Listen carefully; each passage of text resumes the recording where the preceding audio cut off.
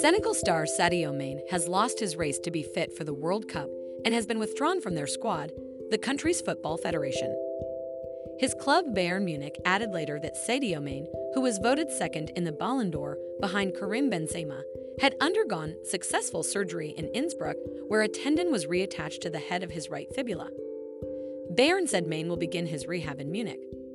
The absence of the talismanic Mane is a massive blow to the Senegalese.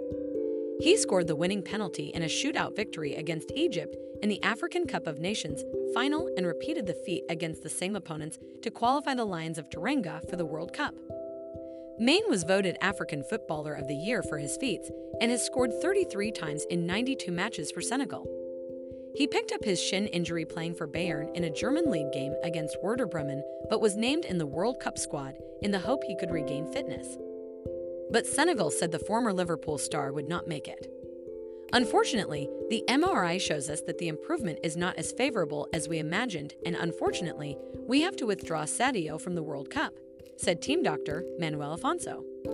And a spokesman for Bayern said, the FC Bayern forward will no longer be available to play for Senegal at the World Cup and will begin his rehab in Munich.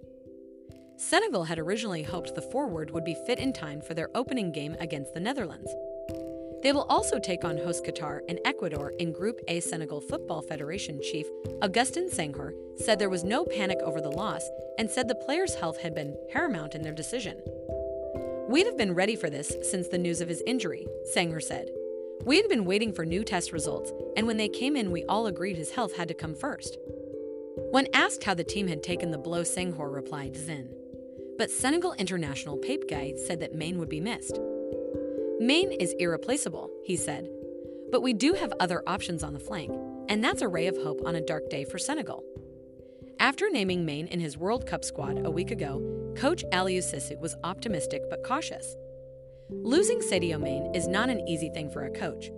For the team, even for African football, he said, Mane had been in Munich receiving treatment with his club. Remember to follow Golia and hit the love heart or share it with a loved one.